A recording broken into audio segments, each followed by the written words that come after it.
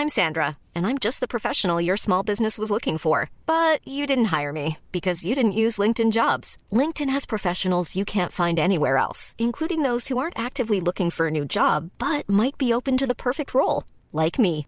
In a given month, over 70% of LinkedIn users don't visit other leading job sites. So if you're not looking on LinkedIn, you'll miss out on great candidates like Sandra. Start hiring professionals like a professional. Post your free job on linkedin.com/people today. Hey, it's Ryan Reynolds, and I'm here with Keith, co-star of my upcoming film, If, only in theaters May 17th. Do you want to tell people the big news?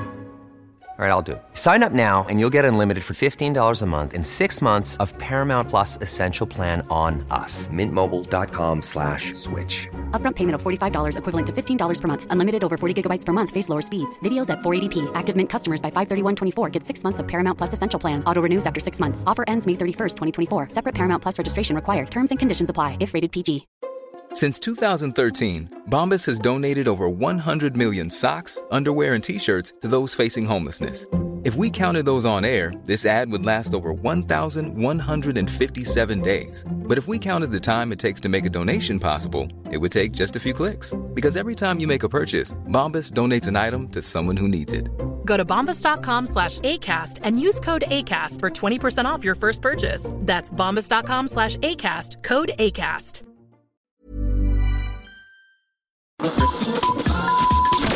Reproducer. Hello, I'm Jenny Nelson. And I'm Mark Jeeves.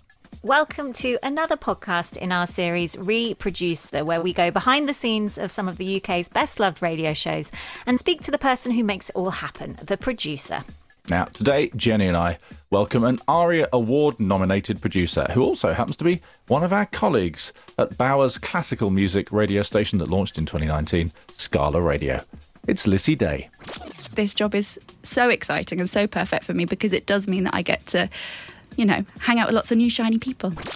I see what podcasts are doing and I think that commercial radio must adapt. I think the BBC must adapt. But I think radio has a very exciting future ahead of it. I can't believe the breadth of some of the programmes that I've made.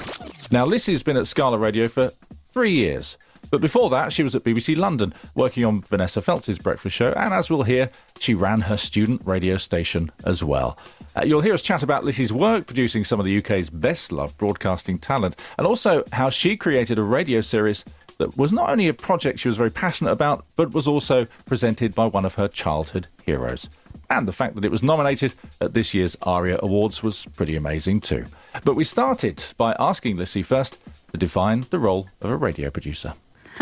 Do you want the honest answer? Yeah. Yes. I think a producer sits somewhere between a kind and supportive teacher, sometimes a bit of a stern teacher, and a friend. You're also somebody who coaxes the best out of people and, gives them a bit of a kick up the backside if they're not doing what you want them to. Make me nice radio, please. Well, no, we've had counsellor, we've had various descriptions. So teacher, actually, I don't know. We if haven't we've had teacher. We've had one. counsellor, but no teacher. Yeah. So going back to you, Lissie, tell us about your career. What drew you to radio in the first place, and tell us a bit about your career path leading up to joining Scala in 2020. Yeah, of course. So I went to university and I picked Leeds University because I knew they had an excellent range of societies at the Students' Union. When I joined, it was the best student union in the country, and I didn't know what I wanted to do, but I knew that I wanted to be part of something. When I was growing up, my parents used to call me Miss Extracurricular because I love a hobby. So I knew on the first day of, my first semester at university that I wanted to be part of something, but I wasn't quite sure what it would be. So I remember walking into LUU, Leeds University Union, and just going, oh gosh, there's so many, whatever it is, hundreds of societies. And I was really gravitating towards the media society. So I remember the paper was there, the student TV and LSR, Leeds Student Radio. And that's where I sort of fell in love with radio. I found my fellow radio nerds there. And it was so surreal because I sort of went to university not quite knowing where I'd fit in. It's quite an overwhelming and daunting prospect. And then I was like, oh, there are weirdos like me who want to do, fun things and listen to good music and talk about cool stuff. And that's sort of where I began. And so after university, did you do any work experience during university, or were you applying for radio jobs after university? Yeah, so I remember going over to the drama department at Radio 4 in Salford. I did a couple of weeks there. I spent some time with The Hits as well in Manchester, and Radio Air in Leeds, various bits of work experience while I was at university. And then the big thing for me was I ran LSR for a year after I graduated. So that is a paid position at Leeds University. And so, yeah, for the year when I turned 21, I was able to stay and be kind of a faux student for a year. And it was fantastic because I just my teaching career began. I got to boss around 200 students. It was brilliant. But also in that year when I was hopping down from Leeds to London every week because I actually got a gig answering the telephones on Simon Mayo's show at Radio 2. So every Friday I'd get the train down from Leeds to go and answer the phones for All Request Friday. So that was my first foot in the door at the BBC. And then how did you get from there to BBC London? One of the people that I used to work with at Student Radio, we used to present a show together, and he got me a phone-op shift at BBC London, so answering the phones for them. And when I eventually moved down to London after I'd finished prancing around in Leeds for a while, I sort of picked up lots of different freelance shifts at different places, indie production companies. I was at Bauer as well, and then, BBC London was the main one. And here you are at Scala Radio, and 3 years. Unbelievably. You've been here 3 years. During that time, what's been your proudest moment? I think when I started at Scala, I wasn't expecting it to be the role that it has become. And so for that reason, if you'd asked me what I would expect my exciting or proudest moments to be, I don't think that's what they have been. I can't believe the breadth of some of the programmes that I've made. The fact that here we've been given the opportunity to pitch, develop and then produce programmes, that's incredible. That's really exciting. And, I've worked with Mr. Motivator and, lots of different people. There have been programmes about gospel music, about folk music, about pop music. Me and Tony Hadley, best chums. Wow. And I just think, for me, I'm the kind of person, I'm a bit like a meerkat. I'm always looking over, what's happening over there? What's going on? And actually, this job is so exciting and so perfect for me because it does mean that I get to hang out with lots of new shiny people. So one thing, Lissie, we're trying to find out is what a typical day would be like in the life of a producer. Do you have a typical day? Can I tell you what my ideal day would be? Please do. Is that okay? Yes. Does it involve biscuits? Perhaps, yeah. I like starting off very quietly at my laptop and writing out a script. So I am probably at my most focused early in the morning, and I am able to bash out thousands of words as long as there are no distractions. And so for me, an ideal day and sometimes a typical day starts out with writing a script for one of my weekend programmes, which are slightly more music focused. Do you want to tell us who those presenters are? Yeah, so currently I am working with Angelica Bell, who presents our Saturday brunch show. I am also producing Ayana Witter-Johnson. She is a cellist and she's currently on tour at the moment, so we do recording sessions, whichever European city she happens to be in.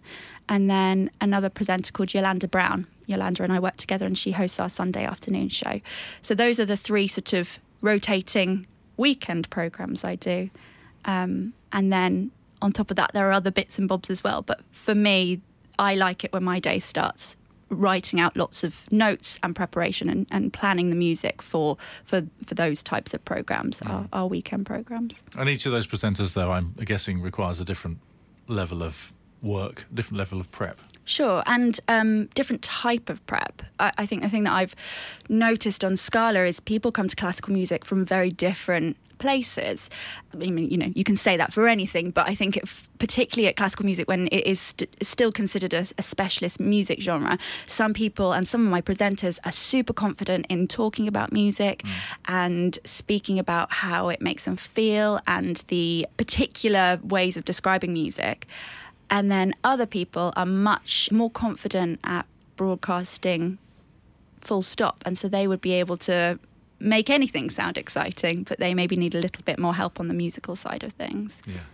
And so that means that when I'm writing scripts, when I'm preparing notes, they can look very different from one another because you start to learn what people need and where they rely on you as a producer. Well, I think the message we have from there is don't talk to you in the morning. How dare you? I am concentrating. But actually, probably in the last year, you've worked a lot with new presenters, as in a lot of musicians who've not done any proper radio broadcasting. And so combining that with the fact that at Scala and earlier in your career, you've worked with real broadcasting legends like Vanessa Feltz, or currently you produce Penny's show during the week, Penny Smith. So what have you learnt about talent management, the slightly murky world of talent management? Are there any kind of definite do's and don'ts that you stick to? Well, I think it's learning what your presenter is very good at. So I would never, ever tell Vanessa what to think or what to say or, how to say something, because she is renowned at being very eloquent, fiercely so, and incredibly opinionated. I mean, whether or not she was allowed to do that on the BBC is another thing. But so what I was when I was briefing her, when I was writing scripts for her, you're very much presenting her with the facts, giving her the information, and I would never dream of telling her how to say something because I always know that she's going to say it a million times better than I could, but she does need to rely on me to have the information at her disposal. Whereas some of the newer presenters I'm working with, I know that they have all the background information. They know exactly how this piece of music should be played, how it should sound, how they feel about it, but they might need me to help them broadcast that to an audience and how that is going to convey to the listeners at home, because it's a real skill. People think, I can be a radio presenter, it's just talking, and it's just not the case. Thank you. And for you, going back to you as a producer, who have been the biggest influences on your career and why?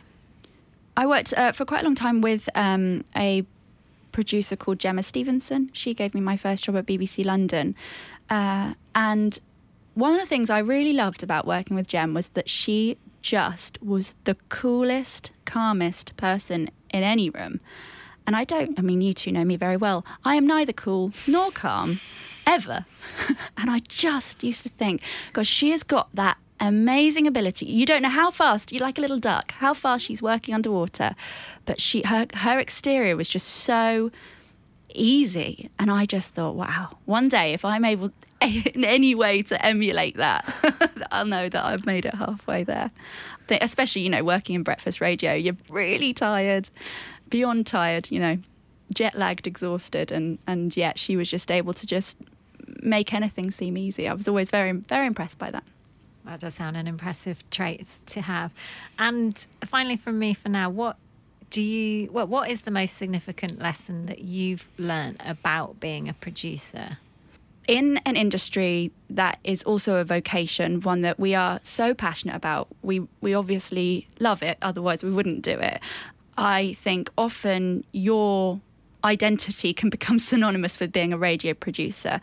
And I think the biggest thing I've learned is to try and keep Lissie the person slightly separate from Lissie the producer, because I think those two can become murky. We work funny hours, we work with particular personality types, and I think that line can really blur, and I think it helps. I've found it useful to work on projects that are maybe slightly outside of what I'm interested in, so that you can feel a real boundary between what you're making and what your interests outside work are. I find it useful for me personally to put that in a little box and make sure that this is work life and that's home life, because otherwise you can feel like it just starts to take over your life. Yeah, it can. I mean, we've spoken about this on other episodes, that because it is it's competitive, and so you are encouraged, if not directly, to say yes to a lot of things and to work longer hours, to work at the weekend, there can be quite a lot put on you, or that you put on yourself, because you're aware of how competitive it is. And I think that's a good answer, is having sort of some boundaries, really. I think I would also say there are people who have very successfully, particularly in the podcast space now, made their hobby their line of work. You start to make what you're interested in, benefit for you financially. And actually, I think that for me, part of that is being able to have that distinction, because I don't think I'm the kind of person that works well in having the thing that I am the most passionate about in the whole wide world being the thing that pays the bills. I think it's nice to have those separate. There's never been a faster or easier way to start your weight loss journey than with PlushCare. PlushCare accepts most insurance plans and gives you online access to board-certified physicians who can prescribe FDA-approved weight loss medications like Wegovy and Zepbound for those who qualify. Take charge of your health and speak with a board-certified physician about a weight loss plan that's right for you. Get started today at plushcare.com/weight-loss. That's plushcare.com/weight-loss. plushcare.com/weight-loss. Hiring for your small business? If you're not looking for professionals on LinkedIn, you're looking in the wrong place. That's like looking for your car keys in a fish tank. LinkedIn helps you hire professionals you can't find anywhere else, even those who aren't actively searching for a new job but might be open to the perfect role. In a given month, over 70% of LinkedIn users don't even visit other leading job sites. So start looking in the right place. With LinkedIn, you can hire professionals like a professional. Post your free job on linkedin.com/people today.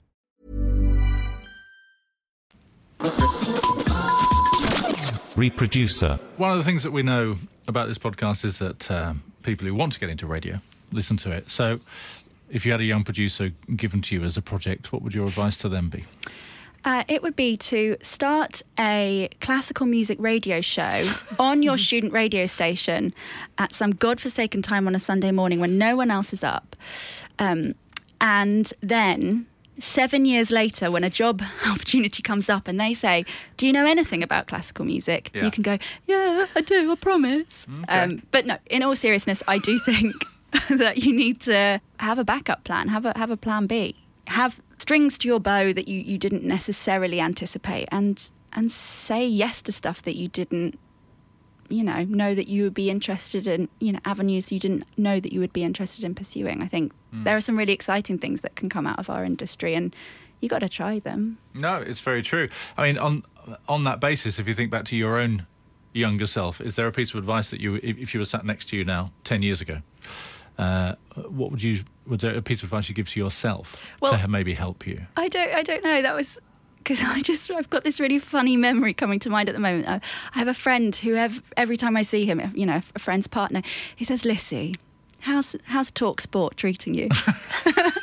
And I say, it always really makes me laugh, because I used to read the travel news, and I read the travel news once on TalkSport, and for him, that is his lasting memory of me, and he thought I'd made it. He thought that was, and I don't know the first thing about sport, and TalkSport will know that if they ever try to interview me, but I think for me, it's the case that, I love it that guy, that's how he knows me. But I do think if you're, if 10 years ago I'd known that maybe I would take some interesting avenues, I don't know, I think that's just me all over. I'd sort of laugh at it. But I wonder if maybe I should have told myself to be a little bit more discerning. Maybe TalkSport wasn't the avenue for me. Well, but equally, like you say, you just got an open mind. You want to try things, don't you? Yeah. Things like that. So you did one travel bulletin? Oh, it wasn't many. It wasn't. So you're on a sports station doing travel? No. I used to work for INRIX, the travel broadcaster, and they'd patch you out to different radio stations. Right. And one of them on a roster one weekend was TalkSport. So yes. Well, excellent. In your view, Lissie, this is quite a tough one.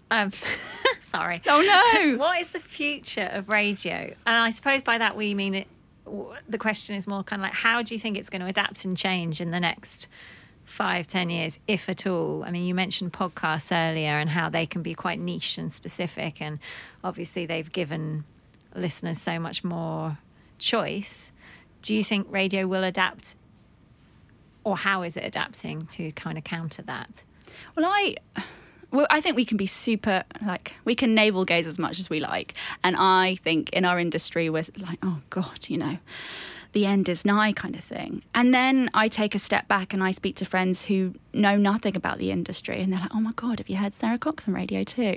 They absolutely love it. And like, you know, my friend will not get in the car without putting on Radio 1. And I have friends who live for various radio stations. And I think if that is what's happening outside of the industry, I think we will be fine. Maybe it's me being, you know, positive and optimistic in a way that is completely ridiculous. But I just think the industry has people who care about it. People are very passionate about the media in our country, and to the extent that they're super critical. And I see what podcasts are doing, and I think that commercial radio must adapt. I think the BBC must adapt. But I think radio has a very exciting future ahead of it.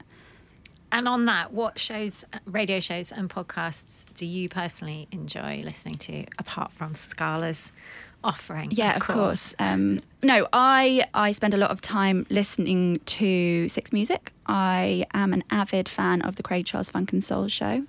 I listen to a lovely podcast called Folk on Foot. That is one of my favourites. And I guess I sort of walk between Radio 2, Radio 4, Six Music. Kind of spend I'm a bit of a hopper, if I'm honest. I think you kind of have to be in this industry. Exactly. It's interesting you should mention Craig Charles, because we were fortunate enough to be at the Arias together this year, this 2023 this year.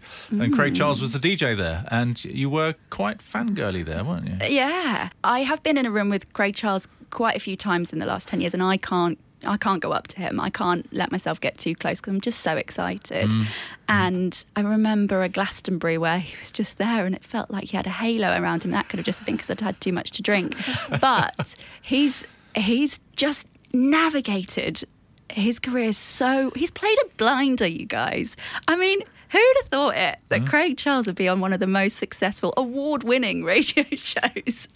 I mean, I'm really impressed. I think he's great. It's worth mentioning that part of the reason we were there was because a series you worked on, Lissie, was nominated in the Best Music Special category, which is a hugely competitive category. And that was, and again, for people listening who aren't fully aware of, and why would you be, about the resources at different radio networks, like the fact that in addition to the 3-4 roughly weekly shows that you work on, this was a 4-part series that you devised, pitched.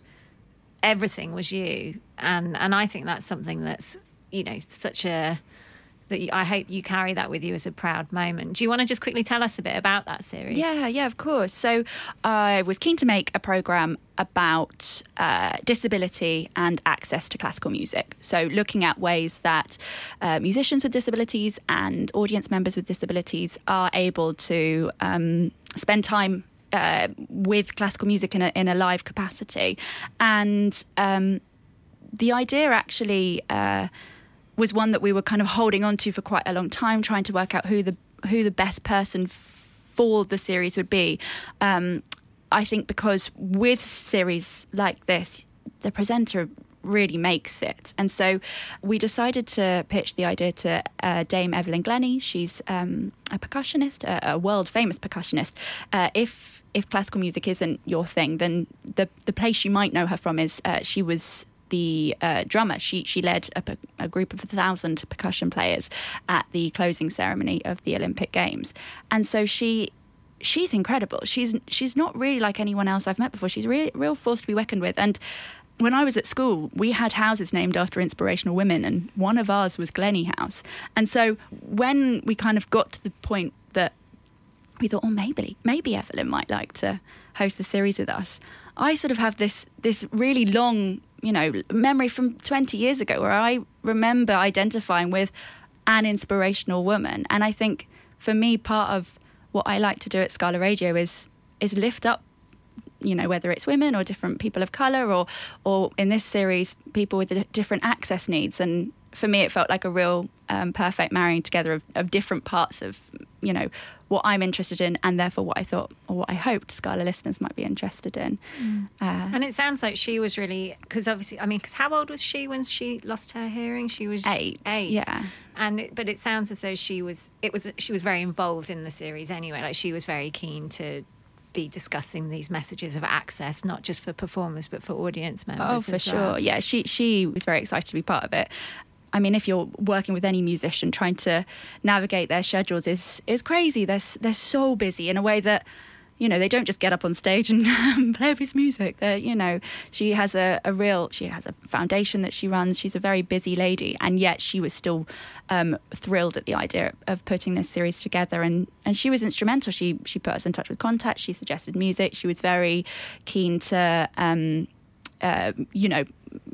be a part of the working process of the series. And for me, one of the best things that I learned in making that series was about working with a presenter with different needs.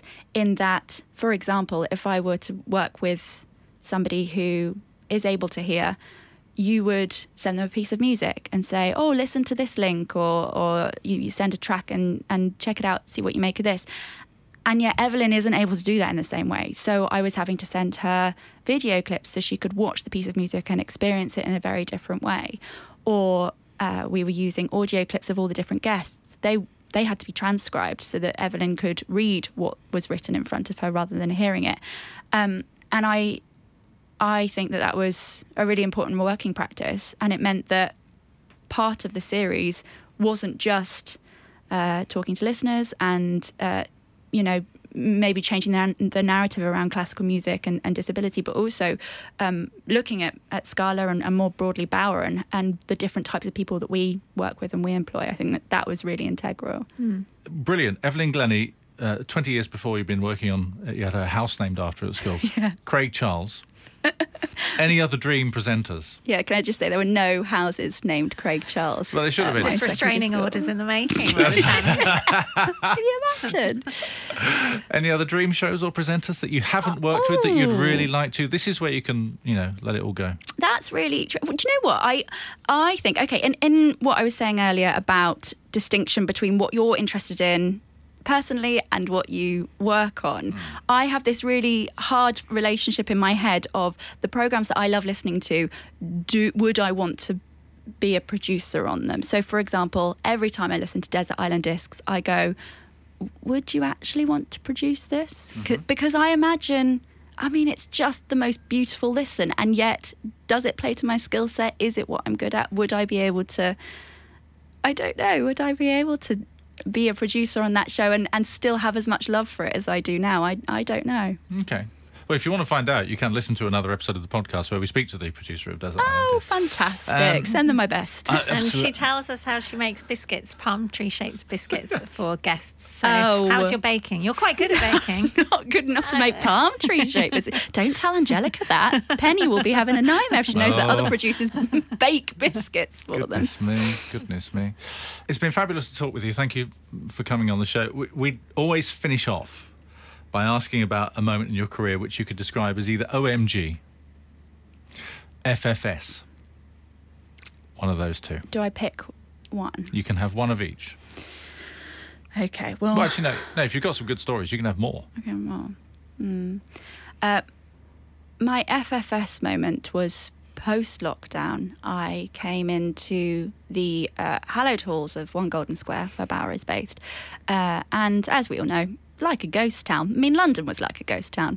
People had left and not come back. And I was working on a programme with a lovely gospel singer called Karen Gibson, and she's fantastic.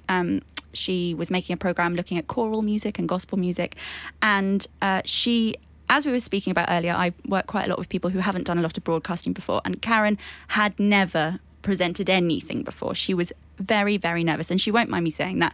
She was, I think, terrified. And so we did a lot of coaxing. We worked really hard together. She gave it the most amazing shot ever. She was an absolute star. And I lost all of the audio of her first show. And I don't know if it was me. I don't know if it was a computer. I don't know if it was Karen herself. And were there any engineers in the building? No, there was me and the security guard, not a single engineer. I think I remember the phone call. Jenny! We've all done it. It was awful. It's horrible. And I just felt sick. Yeah. Well, obviously sick because I'd done something wrong, or the computer had done something wrong and I was responsible. But also having to make that poor woman do it all over again.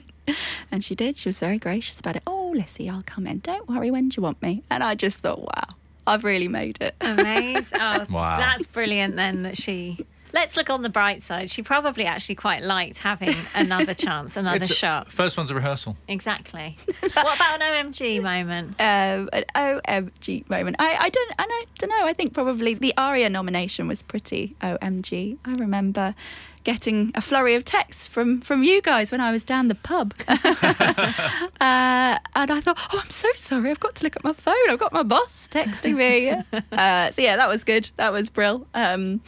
And rather embarrassingly, my mum is obsessed with Twitter. So I just sent her a little text. Oh, Mama, I got a nomination for the ARIAs. Oh, sweet baby Jesus. If you want to follow my mum on Twitter... I think I might now. Oh, God, don't. It's so embarrassing. Just like, oh, I'm really proud of my favourite producer in the world, Lissie Day. Mum, you don't know any other producers. So, yeah, I hadn't even left the pub and there were already, lots of Twitter action from my mum. Oh, that's what everyone needs, an adorable, supportive parent. Absolutely. They might not know how to describe your job, but they are very supportive in every and way. vocal about it. Absolutely. Lovely to chat to Lissie, and we actually did that in real life in the Scala studio, which was very nice indeed, because normally our interviews are over Zoom. But there were a few things that I thought were particularly interesting about what she said. And, well, both of them actually refer to the kind of boundaries element. So what she said about not letting a radio producer take over your life, like not letting it define who you are, really fascinated me, because for a lot of people they do, because for a lot of people, not just in radio production, but just your job, you are defined by what your career is.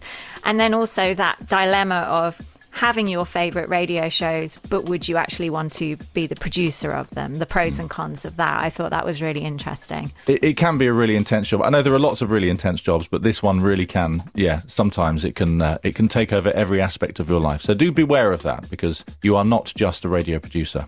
You are a human being as well. Exactly, Mark. And along with this episode with Lissie Day that you just heard, there are plenty of other producers in this podcast series to enjoy, some of whom were also nominated and in fact winners at this year's ARIA Awards, including John McAnally from Clyde Breakfast, which was the winner of the Best Local Radio Station of the Year. Also Jackie Blay, we spoke to her. She's the senior executive producer across the Hits Radio Network and the Greatest Hits Radio Network in Yorkshire. She works on the Pulse One Breakfast Show with Milo and Rosie, and that was the winner, the gold winner of Best Local Show. Also, there are episodes with various producers from Radio 4, people like Sarah Crawley, who works on Woman's Hour, Lucy Proctor, who worked on The Coming Storm and Antisocial, Sarah Taylor from Desert Island Discs, all Radio 4 producers, and Radio 4 won gold in the Station of the Year category. So if you want to hear any of those, they're all available wherever you get your podcasts. And if you follow or subscribe to Reproducer, you'll get new episodes as soon as they drop. Reproducer.